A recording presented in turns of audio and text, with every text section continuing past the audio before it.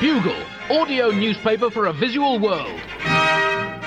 Hello, Buglers, and welcome to issue 4257 of The Bugle, audio newspaper for a visual world, the one truly reliable source of verifiable lies in the entire universe. A title, no, a responsibility, no, a destiny, which we take very seriously indeed. I'm Andy Zaltzman, three-time world triple jump champion, and author of a 12-volume history of the harpsichord, sadly out of print. I'm in the shed of heroically indefatigable truth. Sorry, I'm terrible with acronyms and titles, as I've just proved twice in this paragraph of reasonably inadequate comedic kick-off three times.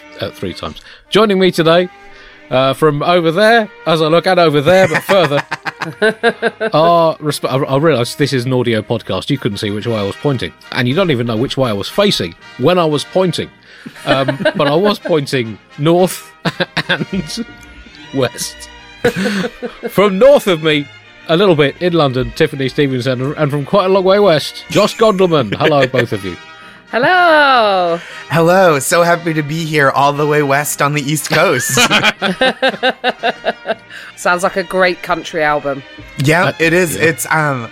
It's honestly kind of an East Coast, West Coast hip-hop bridge building effort from the 90s that did not work, so we switched to country. How are you, Tiff? I'm good. There was just sleet, just very briefly outside the window. The cat is complaining, and I'm wearing, again, audio podcast, but I'm wearing a very, very loud jumper, very bright colours, because I feel like I just need that energy to push me through into spring proper. I just need the happiness of colour. Because it's not far off now. The clocks in the UK go forward this weekend. Josh, they went forward in New York last week. Hence, you clocked onto this Zoom call to record an hour early. Yep. So, can you just fill us in on what you've been saying for the last hour that would have made a sensational podcast? It was incredible. I was on fire. It felt like being in the future and the past at the same time. So I was kind of like a Kurt Vonnegut hero of comedy, and it just, gosh, it's a shame that I wasn't recording because. I don't know, Pulitzer, Nobel, they're going to have to invent a new prize for what I was saying for the past hour. America, behind us, yet also in front of. Mm-hmm. Yep. What was it George Bush said, leading from behind? George W. Bush said that at one point, and that's kind of my comedic style. Well, I look forward to this becoming, the lost Gondelman hour becoming one of those iconic myths in showbiz. That's such a nicer way. That's such a nicer thing to apply that term to. Because usually it's just the last hour of the night when I'm drunk with my dog watching basketball on the West Coast. Oh, well, we can remake it like they did with Hancock's half hours, the lost Josh. But you're just going to have to decide who's going to play you, because it won't be for like 20 or 30 years. Okay. At least. So who would you like to play you in the... Who's going to play 38-year-old me 20 years from now? Yeah. I don't know. That's a tough question to answer, isn't it? Yeah. I guess like either a 20-year-old currently that's hanging in there, or an 8-year-old that looks like shit. That's had a really rough life. Yeah. Do you know any real haggard 8-year-olds? Charlie Brown? Yeah. He had a tough life, to be fair. That is truly my vibe, is like adult Charlie Brown.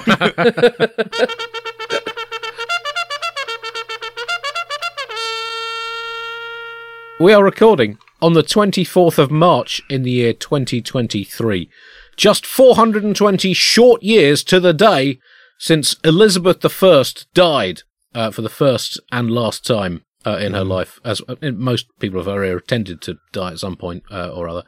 Yeah, 1603, the 24th of March. Seems like yesterday. Shit, that was a shoddy way of admitting I've discovered time travel. But anyway, it was... We're all time traveling today. It was on this day in 1603, Elizabeth I, renowned for her various nicknames, which included Gloriana, or as we've now found it should be pronounced, Gloriana. She was a massive fan of Riri. and indeed of glow. Good Queen Bess, known as Good Queen by comparison, really, because her predecessor, her sister Queen Mary I, really liked setting people on fire. So that was a pretty low bar to get over as a queen, to just set fewer people on fire. And the Bess stood for Best at Breakdancing, interestingly. And also known as the Virgin Queen, and that was an advertising tie-in. One of the first monarchs to secure a lucrative naming rights deal. Of course, there was a boom in transatlantic travel during her reign, with the likes of Walter Raleigh, himself sponsored by Kids Bike Company from memory. Francis D-Rake was a newly shaped garden implement, and Minnie Martin Frobisher, who's the corner shops of Britain in the late 16th century, really got behind. On this day in 1989, the Exxon Valdez spilt almost 250,000 barrels of crude oil into the coastal waters off Alaska. 11 million gallons, no less, which is a lot of gallons. A classic tale of corporate negligence, corner and cost cutting, and more worryingly than the environmental damage and the loss of marine life, it surely has given the local seals, fishes and birds of the Alaskan coastline the opportunity to study oil and possibly come up with designs for their own internal combustion engines as they at some point launch the inevitable fight back against the human takeover of this planet. That's the last thing we need. And tomorrow, the 25th of March, will be the anniversary of the founding of the city of Venice, the notoriously canalled Italian city. Founded in 421 on the 25th of March. And they've recently discovered a diary belonging to the first ever mayor of Venice, Pulpetius Venetianus. And a translation of the second entry in his diary from the day after Venice was founded in 421, recently unearthed in translation by the 15th century monk Trevor of Snutterbridge. And this is that diary entry from the day after Venice was founded. Day the 2nd, weather, Clementine. This day, as the dog barked 12thwise for the middling hour, I think that means midday, a ship of great besizement and heavenly luxuriatization cast its anchor seawards, yet within means of our new city. When upon out therewith emerged several hundred visitators of touristic mien, who spent perchance a braceful of God's hours in bestrolment of our dwellage, following behind their king, who held aloft a pointy umbrellage, for that they might know where to tread and what to observe. They purchased for memority some commemorational knickknackages, then reversed into the great ship and set sail for the next unmissability. So it appears the curse of luxury cruises has been it's been there since Venice began. Wow. Wow, this is like a precursor to Triangle of Sadness. I mean, if you haven't seen it yet, watch it. It's a great film. Right. Let's. Is that the snooker one? Yeah. Oh my God.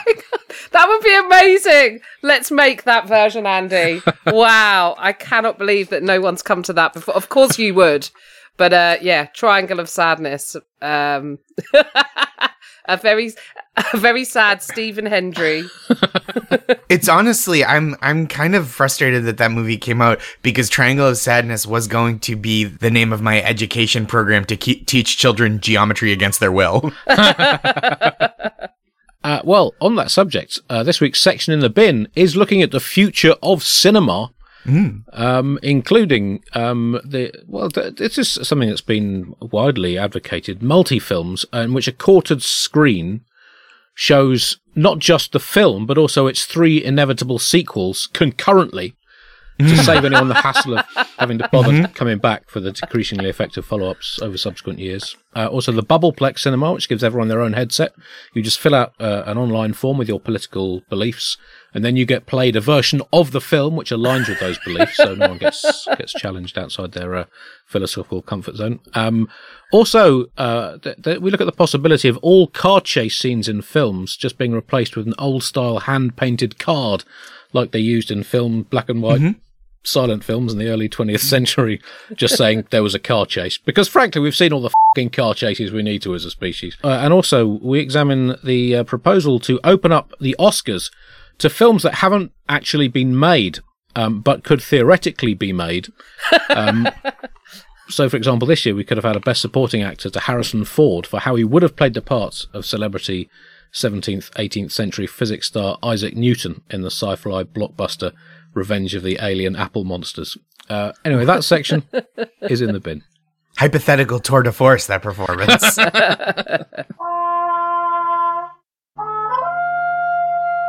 Top story this week. Finland is too happy. For the 6th year in a row, Finland has topped the world happiness rankings. 6 years. I mean, this is Rafael Nadal at Roland Garros level of domination from the season Finns. upon season of greatness. They're just churning it out, these happy f***ers. Well, I mean, the question is, and we'll discuss here where other countries have come later. It's not been a particularly happy year for the United Kingdom, for example. But why is Finland doing so? Is it a direct correlation between a country's number of lakes to number of people ratio and its overall level of happiness? Is it something to do with reindeer? Is it something to do with a limited choice of vowel sounds, which Finland definitely benefits from? Or is it a fine heritage in the somewhat arcane but occasionally useful skill of ski jumping? Being able to hurl yourself off a ramp whilst wearing skis and land on a hill without crashing, crying, or questioning your place in the unending battle between humankind and physics. Who knows? But Finland is absolutely bossing the art of happiness despite not being a cricket-playing country. So how can you guys... Maybe because of that. I feel like... Josh. I don't know. I think that cricket is maybe bringing down your overall level of happiness. Maybe you should try the Finnish method of abstinence. No. They just call it uncricket in Finland. So why do we think Finland is doing so well? You touched upon a few of them, Andy, but they've got Santa's house, they've got reindeer, they've got clean air, good education, 188,000 lakes. I said it, they're lake sluts. They're unstoppable. Wouldn't you be happy? Also, have you seen their Prime Minister? I mean, hubba hubba. I don't know how Parliament gets anything done. I'd just be staring at her all day going, she's so dreamy. Like, she's young, she's funky. Like, I don't know how we could compete in the UK because our Prime Minister, Josh, you're probably aware of this, is actually on a temp contract. So once a month, Adecco sends in the next in rotation. And the one we had to steer us through COVID doesn't look dreamy. He looks like he was caught with his joppers down and wrestled from a bale of hay at Meadfest. So we don't have Santa's house, but we do have a house, a number 10, where a red-faced drunken man made lists of, not of who's been naughty or nice, but who would bung him money in return for favours. So so Finland has Northern Lights. We have Southern Shites in the Tory party. I think it's just the simplicity of their flag. Right. They're not wasting any time. There's no stars. There's no stripes. They're just... done. I think that shows they're a decisive people. There are people that don't require much in the way of accoutrement or razzle dazzle. And I think that speaks well of their overall level of happiness and satisfaction. Well, I mean, that's an interesting theory. Thank you. And I guess we also have to ask, what is happiness? I mean, it's one of the great philosophical questions. Opinions on what happiness is have changed throughout the history of this great planet of ours. I mean, at one time people thought happiness was just lolling around in the sea being monocellular. And nowadays, several hundreds of millions of years on, happiness is considered by many to just be laughing at a meme involving a cat with a quizzical face. So, I mean, the true nature of happiness has always been subjective. I mean, how would you define true happiness? I mean, that's interesting. That pause there is... I mean, that reveals a lot, I think. Yeah, well, I think you got to ask a Finnish guy. Well, that's an interesting thing that I think they're sort of trying to take into account when looking at this happiness index is the cultural difference, sort of like different cultures, what they deem to be happiness. So how can you measure it using one culture's idea of happiness? Basically, collectivism versus individualism. I personally have some very strong opinions about it. Right. Which is better, but isn't it very individual how we experience happiness and how much are you affected? I should ask you two, this is like a pop psych quiz now. Like, is your happiness affected by the happiness of other people around you, or are you someone who's able to maintain your own equilibrium? I'm terrible at maintaining my own equilibrium, to be honest. And that doesn't have to be about other people. That can be completely independent. I can be unhappy all by myself. In fact, that's often the easiest way to be unhappy, isn't it? Mm-hmm. With your own thoughts. I think that's such an important question, though, the cultural bias, right? Because you look at the top of the list of these happiest countries, and it's like there's something funny going on, because all these countries are like as white as a salt shaker at the concession stand of a Josh Groban concert. It is white. And it's true, right? Happiness is relative. Like I live in New York City, and culturally, the happiest level you can achieve is having enough to complain about that it keeps you busy, but not so much that you have to live on the street. That's the sweet spot. That's New York City happiness. A lot of the countries that did very well are also riding high in the, or riding low, in fact, in the World Corruption Index. 8 of the top 10 countries in the Happiness Index are also in the top 10 least corrupt. So I don't know if there's... we don't know if they paid off the happiness people to say that. There might just be levels of corruption that we're not seeing yet. Well, the US is higher than the UK, right? Mm-hmm. So the United States is 15, and you guys don't have healthcare. So that shows how bad it is. It does, emotionally speaking, feel like Brexit has caused kind of a great repression. And as you said, Tiff, I'm in the United States, where we're number 15, or as we pronounce it, number 1. And specifically, I live in New York City, as I mentioned, but I'm from New England, where, much like England Prime, happiness is kind of an afterthought, right? It's not the goal. Priorities are like seeming successful to the people around you, rejecting change, and effectively sublimating all emotion into rabid sports fandom. Those are the priorities. Happiness is like a distant 15th. Well, I've said this before. We don't hope for positivity. Like American audiences, when they go into shows, they go in kind of genuinely or generally, as a rule, kind of going, well, this is going to be awesome. And British people going, this is going to be shit. So that's where we set our level at. And then if it's good, we're like, oh, well, it wasn't shit. So I think our baseline is just lower than many other nations. I think I would do well there. Kind of a reverse limbo, just to get over the bar. So, well, let's look now at some reasons why various countries might not be doing so well. I think we're still ahead of Russia by quite a long way as well. So that's something to. I just read in a Russian newspaper that Russia is on the precipice of a gigantic military victory. So I don't know why they'd feel unhappy. Russia came 70th on this, according to the link I've got now, which is bad news for I think the list goes down to about 137th. So that's bad. That's bad. There's 67 countries less happy than Russia at the moment. That's not a good sign for our great species. But there's more countries than that. I'm curious about how happy those people is. That like, oh, they're doing so bad they wouldn't even talk to us. They're not even picking up the phone when we call.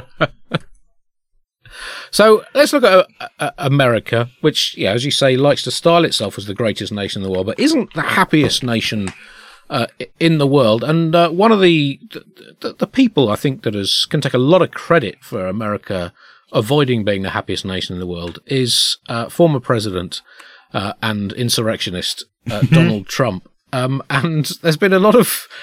It's been quite hard to follow exactly what's going on in his potential arrest. By the time, Buglers, that you audio read or listen to this part of the audio newspaper, it's possible that Trump will have been arrested. It's also possible, although less probable, that he will have handed himself in at his local police station and tearfully admitted to a string of crimes, saying, I just want to come clean and learn to live with myself again. That does seem a bit unlikely. But apparently he said that he wants to be... Oh, sorry. I was going to say that seems slightly less probable than another insurrection and him becoming president again by the time this episode is released. He said he wants to be handcuffed for a perp walk if he is arrested. This is all in relation to the Stormy Daniels case and alleged hush money. And he is, I think, seems to be even more unhinged than he's generally been, even by his impressively unhinged standards. He roared on social media, "Take our nation back!" Now, I think that is what 80 million voters tried to do in November 2020. But apparently, this is what he now wants, Josh. He wants America back. How do you feel about that? I mean, if he wants America back, he is going kind of the route of standing at the border with a boombox, begging. It is kind of a Cusackian patheticness. He says he wants. It's true. He keeps making a big deal, right? He keeps saying they're going to come get me. You've got to protest, and people are not turning out in big numbers. So now he's trying to make a spectacle of himself, right? He says if he does get arrested in context of these Stormy Daniels hush money payments, he wants to be handcuffed. And not to kink shame, but that's none of my business, right? I feel like that's less of a perp walk and more of a perv walk in this context. Personally, I don't have a lot of hope in bringing Donald Trump, quote unquote, to justice. So I'm just rooting for things that make him unhappy to happen to him. Criminal charges, sure, but being chased around by a small, loud dog, that would be pretty funny. Catching his balls in the zipper in his pants like Ben Stiller and There's Something About Mary, whatever it is, I just want it to be public and embarrassing.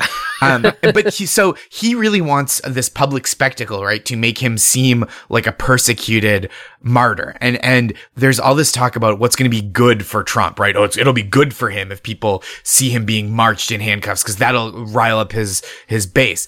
And I just don't trust when people say that, right? They think everything, Republicans will come up and be like, "Oh, that's what Trump wants." Everything will help in 24. Trump could fall naked onto wet cement and have his butt cheeks sealed shut by concrete. And when he needs to poop, it comes out his mouth. And pundits would be like, "This is going to be huge with his base." And I don't know about that. But again, I don't want to kink shame. Talking shit, huge with his face. I think, yeah. How is that so different than what brought him to prominence in the first place, I guess? I like how they've written about it in all the papers because it says it said Trump has told advisors he wants to be handcuffed when he makes an appearance in court if he's indicted by Manhattan grand jury for his role in paying hush money to adult film star Stormy Daniels. They're all written all of the articles I've read have written it's a gumshoe talking about it in a film noir.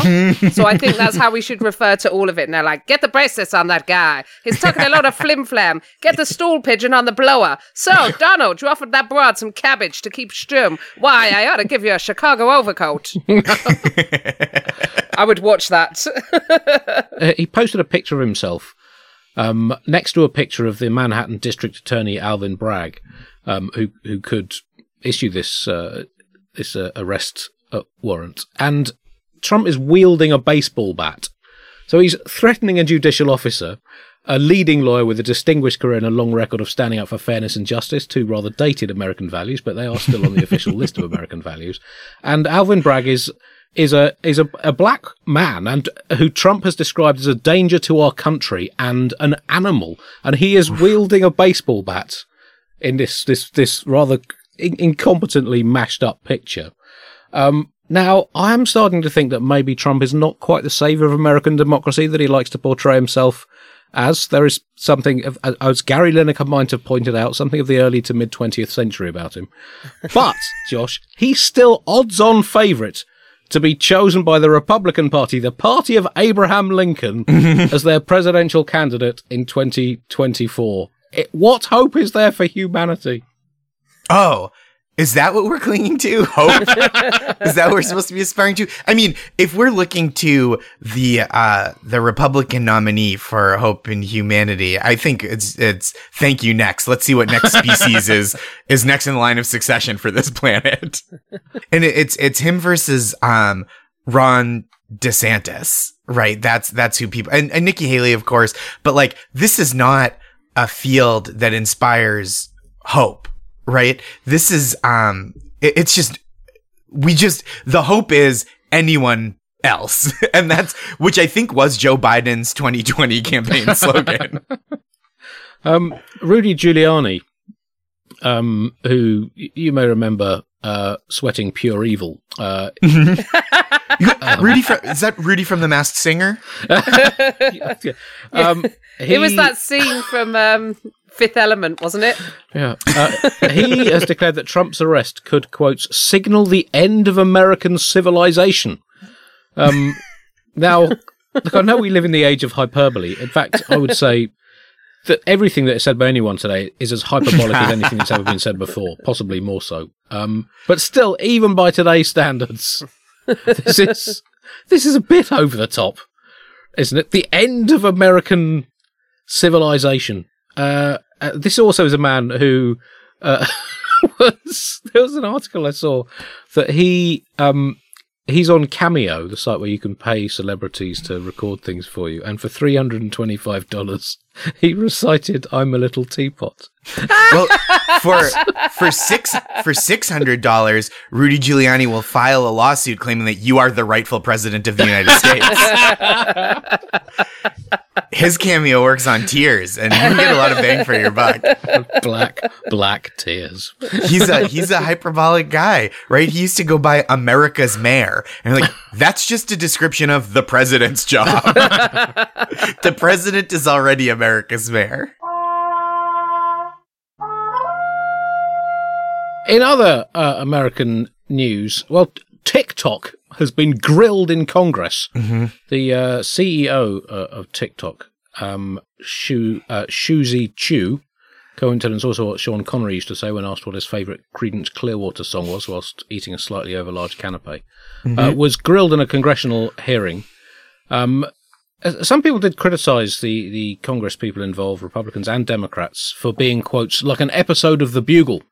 Sorry, they didn't say that. So the words they actually said were frustratingly verbose. But it was kind of an interesting piece of sort of corporate political drama. US politicians concerned that TikTok user data could end up in the hands of the Chinese government. TikTok is a Chinese-owned company. Are people, what is it, ordinary Americans facing a potential ban on TikTok? I mean, it's obviously quite harrowing because there could be, like a 25-minute period where people don't have a social media platform before somebody else takes its place. I mean, how are people reacting, Josh? I think we've got to start here, right? 150 million Americans use TikTok. That's so many more than the number of Americans who vote. So TikTok is just empirically more popular than the government that's investigating it, right? I say, let's just make TikTok the government. People are already engaged with it on a daily level, and Charli D'Amelio wouldn't even be one of our 10 worst presidents in history. Just on the strength of her not actively committing genocide. I think all of the questions and answers should have been done using viral challenges. I feel that's the only fair way to do it. So first you have to lip sync the terms of service. Then you need to cross-examine while doing the Don't Rush makeup challenge. Then sum up your points doing a cha-cha slide. Right. But I think what's interesting is that there are obviously valid concerns or questions to be raised, but they feel like so embarrassingly out of touch that it kind of undermines the whole thing. So like someone called it a Tic Tac. Oh, it's the Tic Tac app. Someone else said one of the remarks was that TikTok had a hydroxychloroquine tutorial, and I mean, didn't the former president give a hydroxychloroquine tutorial on live TV? Like, so I think there's valid concerns. Where's the third-party data going? Obviously, at the minute in the UK, it's dangerous to mention a third party because Boris Johnson would be like, where? How? Look over there. But, we know that Cambridge Analytica ran election interference on Facebook. So all of these apps have the potential to be used in a damaging way, and there probably should be more stricter regulations, but it sort of doesn't help your case when you're like, I think one of the questions was like, can it access my Wi-Fi if I go on the app? And the CEO of TikTok's like, well, yeah, you have to use the Wi-Fi to get on on the internet, to get on the app. In other China news, President Xi has met with Vladimir Putin over the last week or so. China has proposed a plan for an end to the Ukraine war, or as Ron DeSantis called it, a territorial dispute. which it was about 10 days ago, I think he called it a territorial dispute, showing that some aspects of Britishness remain in America, Josh. The capacity to write things off with classic British-style understatements, that is something that you've clung on to since the late 18th century. Just a territorial dispute. Which, I don't know, that's like describing World War I as the 20th century going through a slightly volatile adolescence, or the Cold War nuclear testing race between the Soviet Union and the USA of the 50s and 60s being a little bit of boom and a little bit of bang. Let's give credit where credit's due. Who would have thought a guy whose political enemies call Meatball Ron would be capable of such understatement? You have to respect the subtlety. This supposed partnership between China and Russia, unlikely to be a partnership of equals, given that Putin is, I think, struggling for credibility and resort. Currently, Vladimir Putin has the negotiation strength of an ice cream pawn in a game of volcano chess. And do not ask how I researched that line. Also, he's been on the wrong end of an international arrest warrant. So, it is possible that Putin and Trump might be arrested on the same day. That would be that'd make an amazing television. I don't know what would the news lead with? Maybe they could get a 2-for-1 deal and just try them both at the same time. I don't know. Well, we could always bring Boris in as a third. I read that it said, this was the headline I read, it said, Xi signs agreement with Russian President Vladimir Putin cementing their no-limits partnership days after latter was issued an international arrest warrant. And I was like, wait, isn't this literally the plot to 50 Shades of Grey? Negotiating hard and soft limits with a contract and an agreement, and then later on one of them gets taken to the Red Room. It's like a weird time to form an alliance with Vladimir Putin, right? Like, if I have a friend who's on the wrong side of a breakup, I don't even want to post him on my Instagram stories. I'm like, I gotta wait till this cools down a little bit.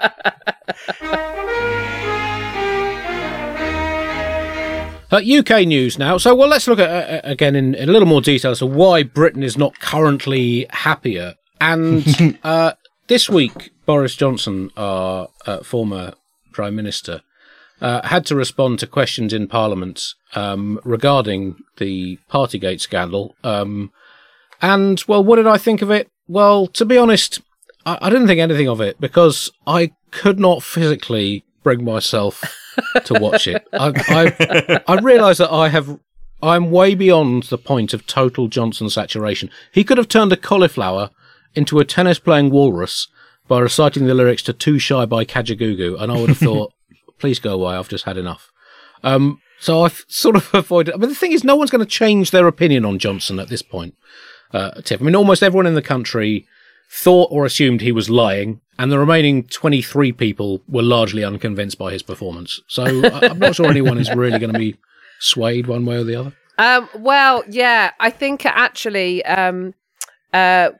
a friend of mine has a very different opinion maybe to the rest of us on the podcast. So she's asked would she be allowed to speak on Boris's behalf. Okay, this friend of yours being? Henrietta Mouthpiece. Okay, it'd be great to hear from Henrietta. Yep. 5th to the seat of Derbyshire.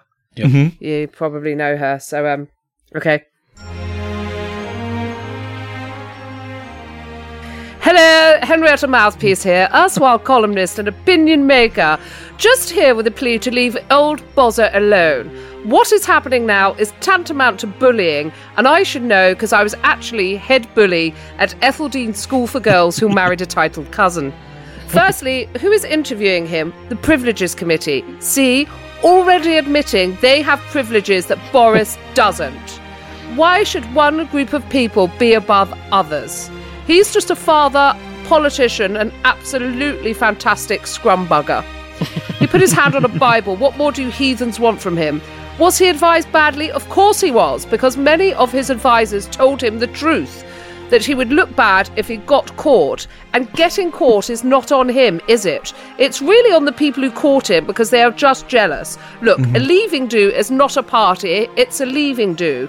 Is a hairdo a party? No, exactly. So why are these people grandstanding and gloating like they've uncovered some great truth about this nation's second-best leader after Winnie himself? It's really outrageous. Actually, I'll tell you who should be put on trial. Is it a trial? It's more like a witch hunt. Sue Gray. I tell you what, if she hadn't gone sticking her beak in where it wasn't wanted, we wouldn't be in this position we're in now, which is my whole family unable to access any government funding for our plucky little interior design business, catering exclusively to high-end political residences. Awful stuff. Bozza, we're thinking of you. Also, side note, I do need a cheeky letter of recommendation for the youngest getting into Eton. Call me. Wow. It's always good to get both sides of the it's stirring. The spectrum. Yeah. It's, I don't like the name of it even, Partygate. I think that we got to be done with Gate. I think we should call this the Fury over the Tory soiree. Well, yeah, Henrietta mentioned that Johnson held a copy of the Bible and swore to tell the truth. And I think I've laid my atheist cards on the table quite frequently during the history of the Bugle. But I think this might be the most conclusive proof of the non-existence of God that there has ever been in the history of humanity. Because if there was a God, seeing Boris Johnson hold a Bible and swear to tell the truth, the heavens would have instantly torn themselves asunder, and he would have appeared shouting, "For f***'s sake, that is too much! Too much!" You'd think even just with all the like intense storms brought on by our changing climate, we could have got a little lightning, right? Just one strike.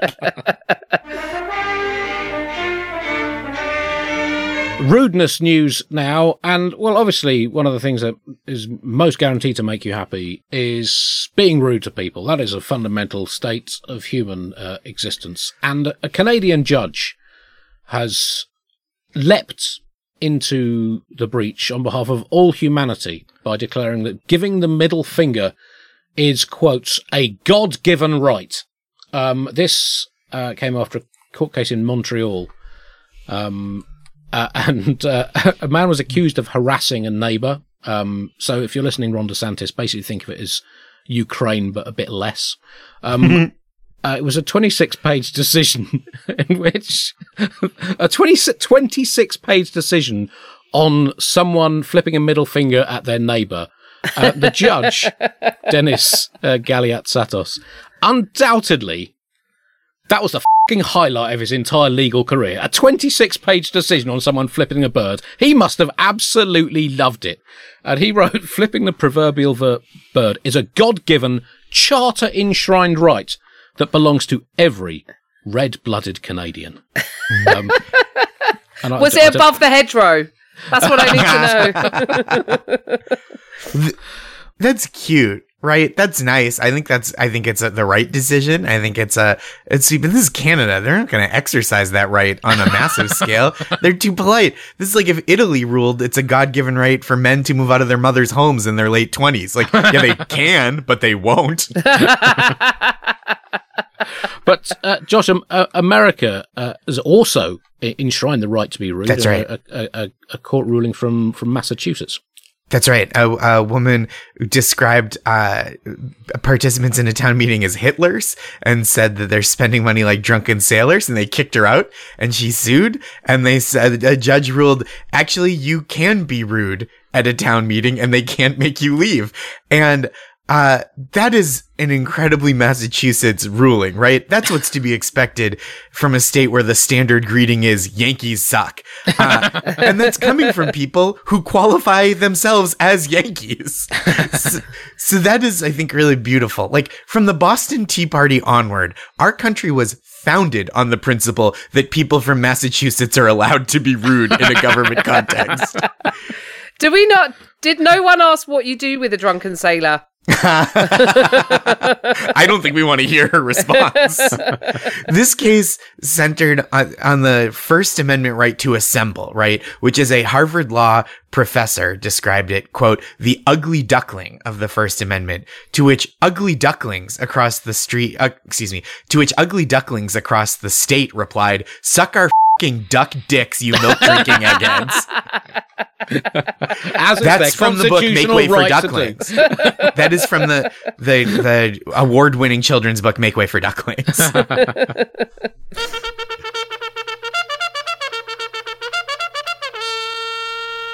Well, that brings us to the end of this week's Bugle. If you want to feel happier over the next week, just imagine sitting by a lake and feeling quite cold, and you'll be halfway to being Finnish. So thank you for listening. Josh, do you have any forthcoming shows or anything else you'd like to alert our listeners do. I'm all over the US in the next few months. joshgondelman.com/schedule. And I also have been writing a weekly newsletter full of pep talks. And it's Josh Gondelman, GONDELMAN.substack.com. And I put all my tour dates in there. It's like 18 to 20 cities I'll be doing in the next few months. And if you're not in any of those places, I have a stand-up special called People Pleaser that's available internationally. I think Vimeo is a place to find it outside the US. Tiff? I am on tour. I've just done my first tour date in Belfast, but the majority of them are in May. My show Sexy Brain, so go see that. If you want the full info, go to my website, tiffstevenson.co.uk. Also, listen to Catharsis, the brilliant podcast from the Bugle team. We've got episodes coming up with Rhys James, Darren Harriott, Rachel Paris. Very, very excited about the guests that we've got in forthcoming eps. Also, there is an episode available with Scottish husband explains a hang himself, knee Scottish boyfriend. And also, I would like to say, before we end this, I'm going to exercise my right to be rude in a Bugle meeting. F*** you, Chris. I actually consider that a compliment, and thank you very much. Thank you for listening, Buglers. We'll be back next week with, hopefully, Nish Kumar and Felicity Ward. And I will play you out now with some more contributors to the Bugle Wall of Fame and their contributions to human civilization. To join the Bugle voluntary subscription scheme, to give a one-off or recurring contribution to keep the show free, flourishing and independent, go to thebuglepodcast.com and click the donate button. Andrew Baderi was a key influence on the Apollo missions, having insisted that NASA do more than just, quotes, get it up in the sky and then riff it from there. Tony Aiuto helped badminton to evolve as a sport by suggesting a compromise between the two rival factions, one of whom wanted to use chickens as the projectile item batted between the players, and the other of whom wanted to use replicas of spacecraft. Brad Scavio does not like to brag about it, but helped make the saxophone a popular musical instrument after discovering that people had been blowing into the wrong end, which was why it had not been working very well. Grace McClintock was the person responsible for the bouncy castle, becoming a much-loved part of modern human life, having discovered a 14th century blueprint for an inflatable fort to be used during the 100 Years' War. She realised it might be fun, even if militarily ineffective. Adam Pocock helped re-establish Shakespeare as a respected playwright by persuading people that the celebrity Stratfordian was not in fact the writer of the 1608 farce Say Hello to the Wiggly Worm. Joseph Scram discovered that lizards can use their tongues to unlock any bank vault, but has never shared that knowledge because he respects the law. Peter Durietz calculated that the Colosseum in Rome, or ancient Rome as it was known then, was an entertainment arena rather than a giant communal bath. Not that anyone would put that past the Romans, to be fair. Matt Stevenson was a key influence on the musical career of pianist Daniel Barenboim, who before he became famous said to Matt, "I just go plinky plonk and people seem to love it." Matt advised him to expand his repertoire. And Nancy Niles proved to all the skeptics that the number of stars in the sky was not in fact related to the number of times people had used a rude word that day that the various gods in heaven had to replace with asterisks like they do in oversensitive newspapers. Thank you to all entrants to the Bugle Wall of Fame. Hi, it's producer Chris from The Bugle here. Did you know that I have a new series of my podcast, Richie Firth Travel Hacker, out now? It's the show where Richie Firth and I talk about how to make travel better in our very special way. In this series, we discuss Lime bikes, Teslas, the London Overground, and a whole bunch of other random stuff that possibly involves wheels or tracks or engines of some variety. God, what a hot sell this is. I mean, you must be so excited. Listen now.